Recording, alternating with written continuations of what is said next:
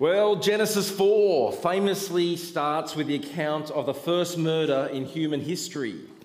We've reached the second generation of the human race, and already things have gone horribly wrong. But if you're a fan of true crime drama, I've got to tell you that you might be just a little bit disappointed by this account. Helen and I love a good crime drama, combing through trying to work out the whodunits before the great reveal at the end of the show. I made a real mess of this at the back here. That could be better. But here in Genesis 4, we're told the whodunit up front with no details about the murder. There's no description of the murder weapon, if there was one, or where Cain had hid the body, if he did, or how his parents reacted when they found out that one of their sons had killed his brother. That's because Genesis 4 really, at the heart, is not actually about the first murder at all. This chapter is doing something much bigger, much more far-reaching, and quite a bit more confrontational than that. Genesis 4 is written for us to show us two different ways of worship, then to expose two different ways of facing reality before highlighting two very different ways to live. Two different ways of worship, two different ways of facing reality, and two different ways to live. Let me pray for us as we come to a passage that many of us would know, but that we'd have fresh eyes as we come to this passage. Heavenly Father, thank you so much for this opportunity to come now to your word. And we just pray, Father, that you would reveal in us those things we need to see in ourselves as we seek to respond to you. We pray that we may know you better and understand ourselves better. In Jesus' name, amen. Well, two ways to worship. In chapter 4, verse 1, we're introduced abruptly to two brothers, Cain and Abel. Cain, whose name means the getter, is the older of the two. His younger brother is called Abel, which means the breath. Reading from Genesis 4, verse 1, Adam made love to his wife Eve, and she became pregnant and gave birth to Cain. She said, "With the help of the Lord, I have brought forth a man." Later, she gave birth to his brother, Abel. And that's it.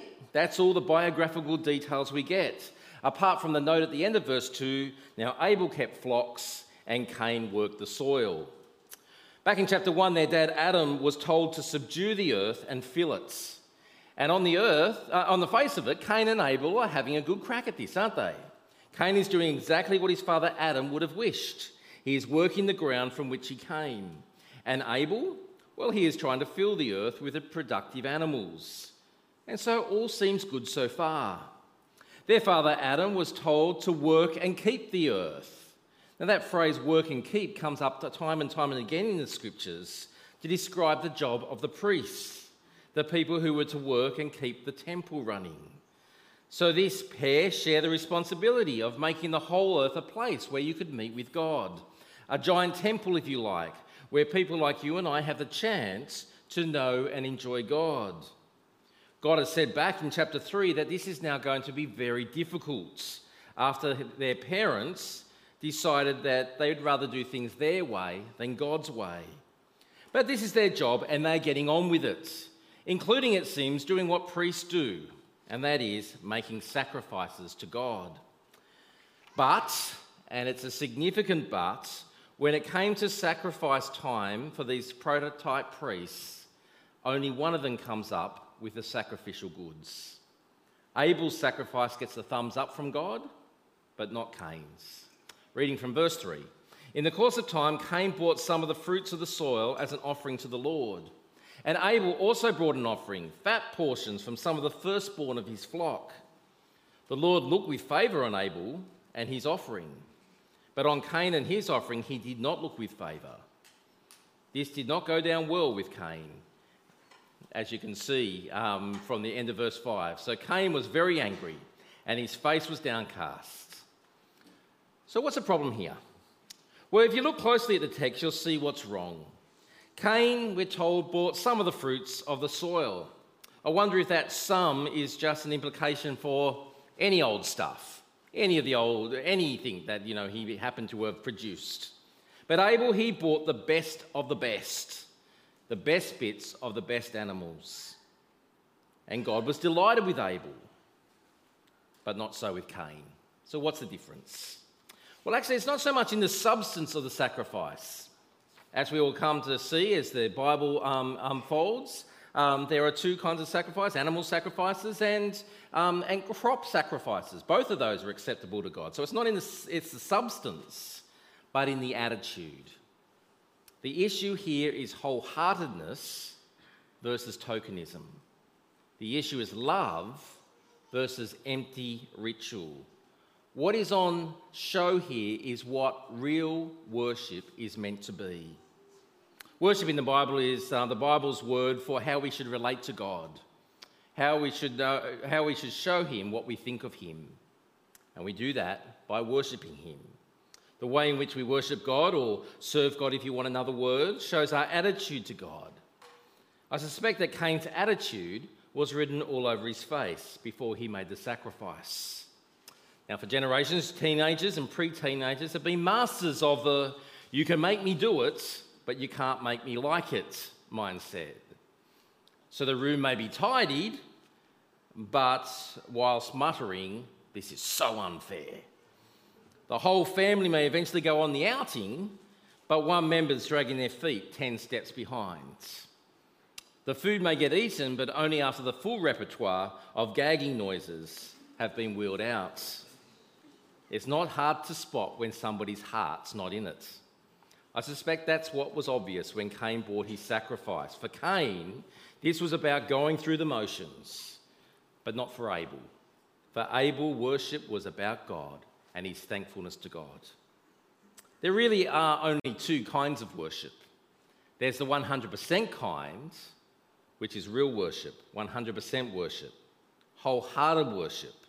Worship which consists of putting God first in every decision, in every priority, in every longing, every agenda for our whole lives. And then there's tokenism, doing a few things to keep God happy here and there. The problem is, according to the Bible, the second, tokenism, doesn't count as worship. Now, if you're a regular here like me, that may sound a little confronting, and it should. For the unnerving thing about Genesis 4 is that it raises the possibility that we could be doing the right things, but doing them for all the wrong reasons. I don't know about you, but I like to think that I get credit for the religious stuff that I do. I think that I should get credit for being here today. Sure, it could be argued that I'm paid to be here, but still, I'm not required to attend every service across the weekend, and yet I do. I mean, this week I am because I'm preaching at every service, but next week I don't have to go to every service I do. Then surely I get credit for that, don't I? Don't I get credit for the sacrifices that I've made to spend time with people? Don't I get credit for the prayers that I pray, the people that I visit? Isn't that something I'll get credit for? Well, no. That's Cain's approach. I should get credit for the things I do. But that's not how it works when it comes to worship. We don't get a running score from God on how well we're doing. God isn't satisfied with just the external acts of worship. We come here to church and we sing. But that singing doesn't give you an extra credit point just because you sing. You may not even be engaged in what you're singing. Those words that you're singing may not have any impact. They're not coming from the heart, they're just coming out of the head and out of the mouth. You come together and you spend time with people, but it's not so much you want to build them up in faith.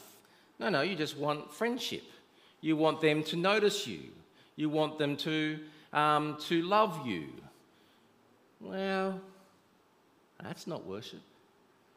You're generous with your funds. You're generous even with your time, but you're doing it not because this is all God's, that everything I have is God's, but because I want to be noticed for what I'm doing.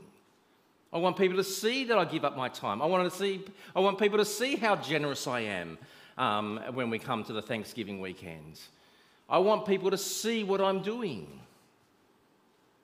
All these are things that we do in the name of God, but they may not come from our hearts. Cain and his offering, God did not look favour upon, because for Cain, it was all about him. What's the difference with doing something for God and doing it for ourselves? Well, the difference is between real worship and self-worship. The difference between that's the difference between Cain's sacrifice and Abel's. Abel trusted God. Cain trusted himself.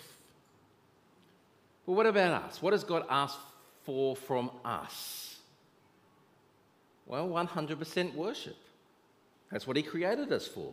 Everything, all the time, all day, every day, we have to be like Abel rather than like Cain.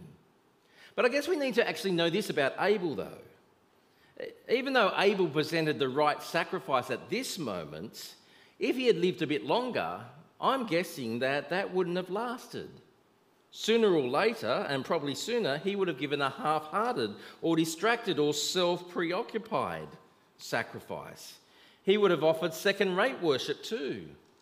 If God demands 100% wholehearted worship all the time, we've got a problem, don't we? From this point on in the Bible, God is very clear on what he expects from people like you and I. He expects everything. So how can we pull that off? Well, the bad news is that we can't. But the great news is that God has done it for us.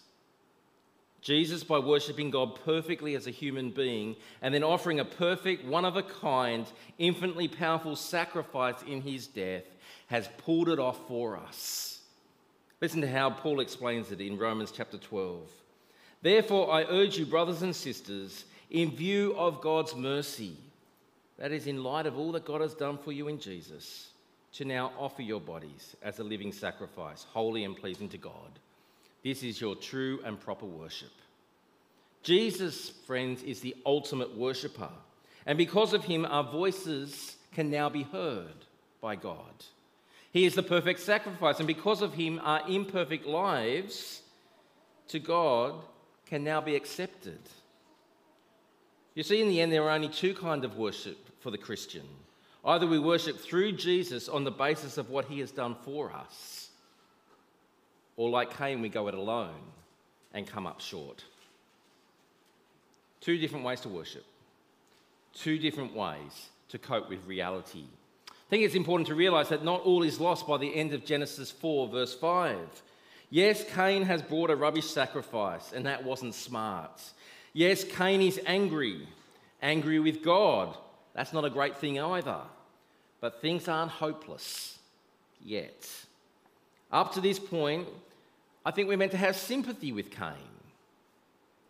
Yes, he should have known better than to bring a second-rate sacrifice. And yes, he shouldn't have been so sore with God and later his little brother. But haven't we all felt that at some time? I mean, to fail is human, isn't it? We all mess up. And there's one thing worse than messing up, and that's to mess up when the person next to you gets it right. This is what life is like in this flawed post-Genesis 3 world. This is our reality. But all isn't lost yet. Yes, Cain is a couple of bad decisions down a very dodgy road, but one good choice and he can turn it all around. That's what God says in verse 6 and 7. Then the Lord said to Cain, why are you angry? Why is your face downcast? If you do what is right, will you not be accepted? But if you don't do what is right, sin is crouching at your door. It desires to have you, but you must rule over it. God knows that Cain has failed. Cain knows that he has failed. Both God and Cain know why Cain has failed. Now it's crunch time. How will Cain cope with the reality of his own failure? In verse 7, God actually spells out for him what he needs to do. He needs to do the right thing, which in context I think means holding up his hands and saying, I'm sorry, I've blown it. And that's one option, one way of coping with reality. And I have to say, it's an attractive one, given that what God says here is that you will be accepted. If you recognize this, you will be forgiven. I will take you back. But what's the other option? Well, we said in the rest of verse 7. But if you do not do what is right, sin is crouching at your door. It desires to have you, but you must rule over it. The other option, of course, is to keep going down the track you're on, to keep sinning, to keep making it all about you. The choice is pretty clear. We can cope with failure by saying sorry, or we can plunge deeper into evil. I don't know if you'd noticed, but the language in verse 7 sounds quite familiar to what we heard last week. The phrases desiring to have and ruling over are taken straight out of Genesis 3:16. There, God was explaining to woman how her decision to rebel against him would affect her marriage. But now God is talking about a different kind of marriage. God is warning Cain that if he doesn't say sorry, if he presses on without God, then he will become so committed to rejecting God, so entangled in rejecting God, that it will be like the worst conceivable marriage. God says you can deal with failure by facing it and admitting that before me, or you can deal with failure by ignoring it. But be warned, there's a high price to pay. But sadly, Cain chooses himself over God. Verse 8. Now Cain said to his brother Abel, "Let's go out to the field." While they were in the field, Cain attacked his brother Abel and killed him. Then the Lord said to Cain, "Where is your brother Abel?" "I don't know," he replied. "Am I my brother's keeper?" As Cain has refused to face reality and say sorry, the only option left now is to lie and to protest his innocence. He gets defensive, but all he manages to do is highlight his own guilt. Defensiveness never works, does it? The phrase, "Am I my brother's keeper?" is a famous one. But what we need to do is see how this is used in the context of Genesis. The word Cain uses is actually the same word that God used back in chapter 2, verse 15, when he said that he had put the man in the garden to work it and keep it. Adam was told to be a keeper. Cain and Abel were to be keepers. Am I my brother's keeper? Yes, Cain, you are. You are the keeper of the whole earth. But in tones that are strikingly similar to his dad Adam, he tries to deny all responsibility. Of course, it's no use, and God speaks again. Verse 10. The Lord said, "What have you done? Listen, your brother's blood cries out to me from the ground. Now you are under a curse and driven from the ground, which opened its mouth to receive your brother's blood from your hand. When you work the ground, it will no longer yield its crops for you. You will be a restless wanderer on the earth." We may not have thought it possible, but life for Cain has just got even harder. The curse of Genesis 3 is now ramped up, and now rest is even beyond his reach. As if things weren't bad enough, Cain, we're told, starts to feel sorry for himself. He may have just killed his brother and lied to God, but that doesn't stop him talking like a victim. Verse 13, Cain said to the Lord, "My punishment is more than I can bear. Today you are driving me from the land, and I will be hidden from your presence. I will be a restless wanderer on the earth, and whoever finds me will kill me." But even there, God's kindness isn't exhausted, and God gives him a protective tattoo. But the Lord said to him, "Not so. Anyone who kills Cain will suffer vengeance 7 times over." Then the Lord put a mark on Cain so that no one who found him would kill him. So Cain went out from the Lord's presence and lived in the land of Nod, literally the land of wandering, east of Eden. Now, this chapter does tell us about the first murder, but I hope you can see that it has so much more to teach us. This is about how we cope with reality this side of Genesis 3, in this messed up world, especially when we fail, and the choices that we face. We can either hold up our hands and say, "I've blown it," or we can do what Cain does, give in to our anger, vent our anger on the nearest person, deny all that we've done, and wallow in self-pity. The result for Cain, sadly, is not relief, but restlessness. Cain chooses curse over blessing. He chooses independence over mercy. He chooses himself over God. Well, how about you? How do you cope with life in this real world? How do you cope when you fail? Before we leave these two ways of coping with reality, let me point out something very, very obvious. Whether we're seeking to follow Jesus or not, whether we are Christians or not, whether we're nice people or not, sometimes each and every one of us will act exactly like Cain. Cain messed up by offering God less than 100%. You ever done that? Jesus himself said that God asks of us to love God 100% and to love others 100%. Even if we could pull off the God bit, which none of us can, I don't reckon any of us would claim that we've always treated others 100% all the time in our way we've loved them. So we all know what it feels like to come up short. We know what it feels like to be exposed, to be judged, to feel guilty, looked down upon, just like Cain. So how do you cope? Well, sadly, sometimes we cope just like Cain did. Sometimes we feel like kicking ourselves. Sometimes we look around for someone else to kick or someone else to blame. Sometimes we just get angry when we fail, angry at God, angry at ourselves, angry at other people. Sometimes we're just like Cain. Now, friends, the truth is that we all mess up. We will all fail. We will all sin, just like Cain did. But it's what we do next that really matters. It's how we cope with this reality that shapes our lives and our relationships. We can either hold out our hands and say, "Sorry, God," or we can indulge in our anger.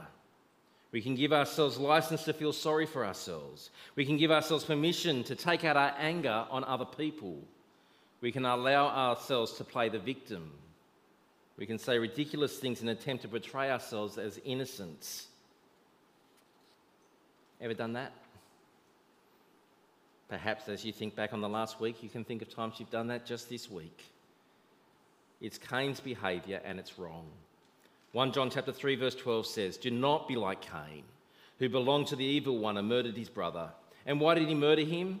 Because his own actions were evil and his brothers were righteous. Cain couldn't cope with failure. He couldn't bring himself to say sorry. That's so foolish, so wrong, and so dangerous. God warned Cain that refusing to say sorry would have a massive impact on him. It would harden him. It will make him feel far more at home with evil. It will make it far harder for him ever to run back to God. The crouching tiger of sin will be there in his heart, and that's exactly what happens. Failure is an ever-present reality in our world, but failing isn't the issue. It's what we do next that counts. We need to learn to cope with that reality by running to God, the God who longs to help us, the God who offers to heal us, even when we fail. But there's one more thing to note in our passage. As this chapter continues, it starts to become clearer that there are just two ways to live. Cain's family continues to live without God. They get organised, they get creative, but sadly they get angrier and angrier. Verse 17, Cain made love to his wife and she became pregnant and gave birth to Enoch. Cain was then building a city and he named the city after his son Enoch. To Enoch was born Irad, and Irad was the father of Mehujael, and Mehujael was the father of Methuselah, and Methuselah was the father of Lamech. Lamech married two women, one named Adar and the other Zillah. Adar gave birth to Jabal. He was the father of those who lived in tents and raised livestock. His brother's name was Jubal. He was the father of all who played string instruments and pipes. Zillah also had a son, Tubal-Cain, who forged all kinds of tools out of bronze and iron. Tubal-Cain's sister was Naamah. Life in this family has now settled and it's creative. They're city slickers now. They're proud of their children. They play musical instruments. They're poets. They're innovative stockmen. They're brilliant metalworkers. But you know what's not mentioned in that whole section? God. There is no God. They don't know God. They don't worship God. And sadly, they just get angry. Verse 23, Lamech said to his wife, Adar and Zillah, listen to me. Wives of Lamech, hear my words. I've killed a man. for wounding me, a young man for injuring me. If Cain's avenged 7 times, then Lamech 77 times. The consequence of Adam and Eve's stupid rebellion against God, now compounded by Cain's rebellion against God, are here for all to see. Yes, there's beauty and ingenuity and civilization, but there's also harshness, hatred, murder and anger. This is what life is like without reference to God.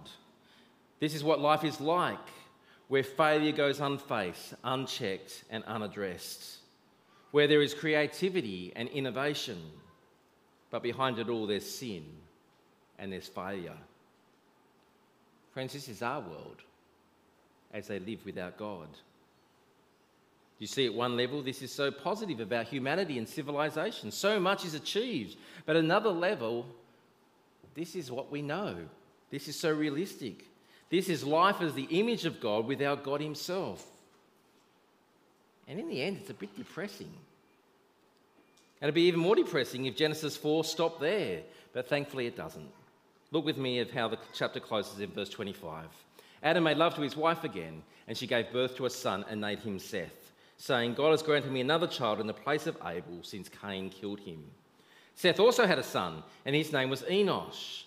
At that time, people began to call on the name of the Lord.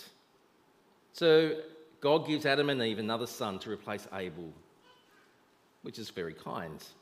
But you see how much airplay Seth gets? Not a lot. Seth's son Enosh doesn't get much exposure either, come to think of it. And yet around the time of Enosh's birth, people in this family start to call on the name of God. They start to cry out to God for help. They start to pray. It's a little odd, isn't it? That the birth of some guy called Enosh, about who we virtually know nothing about, kicks off a desire to reconnect with God. Here's what's going on, I think. Back last week in Genesis 3:15, Adam and Eve were told that they would have a descendant who would crush the serpent and restore their relationship with God. So, who is this most likely serpent crusher? Who is this most likely saviour? Well, as we open chapter 4, you'd think it's Abel. He's the one that is coming before God. He's the one offering the perfect sacrifice, or at least a one that is pleasing to God, but he gets killed. So he wasn't the saviour. The next contender, well, here it's Seth. But we know nothing about Seth. He's passed over in a verse. He has a son whose name's Enosh. So when Enosh comes along, well, it doesn't seem like he actually contributes very much, other than we're told that at the time that Enosh is born, people start to call on the name of the Lord. They know they keep messing up. So what do? Well, do they organise themselves? Do they invent? Do they create? Do they build? Well, perhaps. Do they try and solve their own problems? No, that's the way of Cain's family. Instead, in this family, they pray. They cry out to God to rescue them, to send the promised rescuer of chapter 3. Here's the choice we all face. Either we live without God or we cry out for mercy to God. Either way, we live without God or we live in dependence on God. For some of us, we will never have called upon the name of the Lord. For some of us here today, we've been doing our own thing, coping with life the best we can, living without reference to God. Friends, if that's you, I hope you can see that, well, that's just like Cain.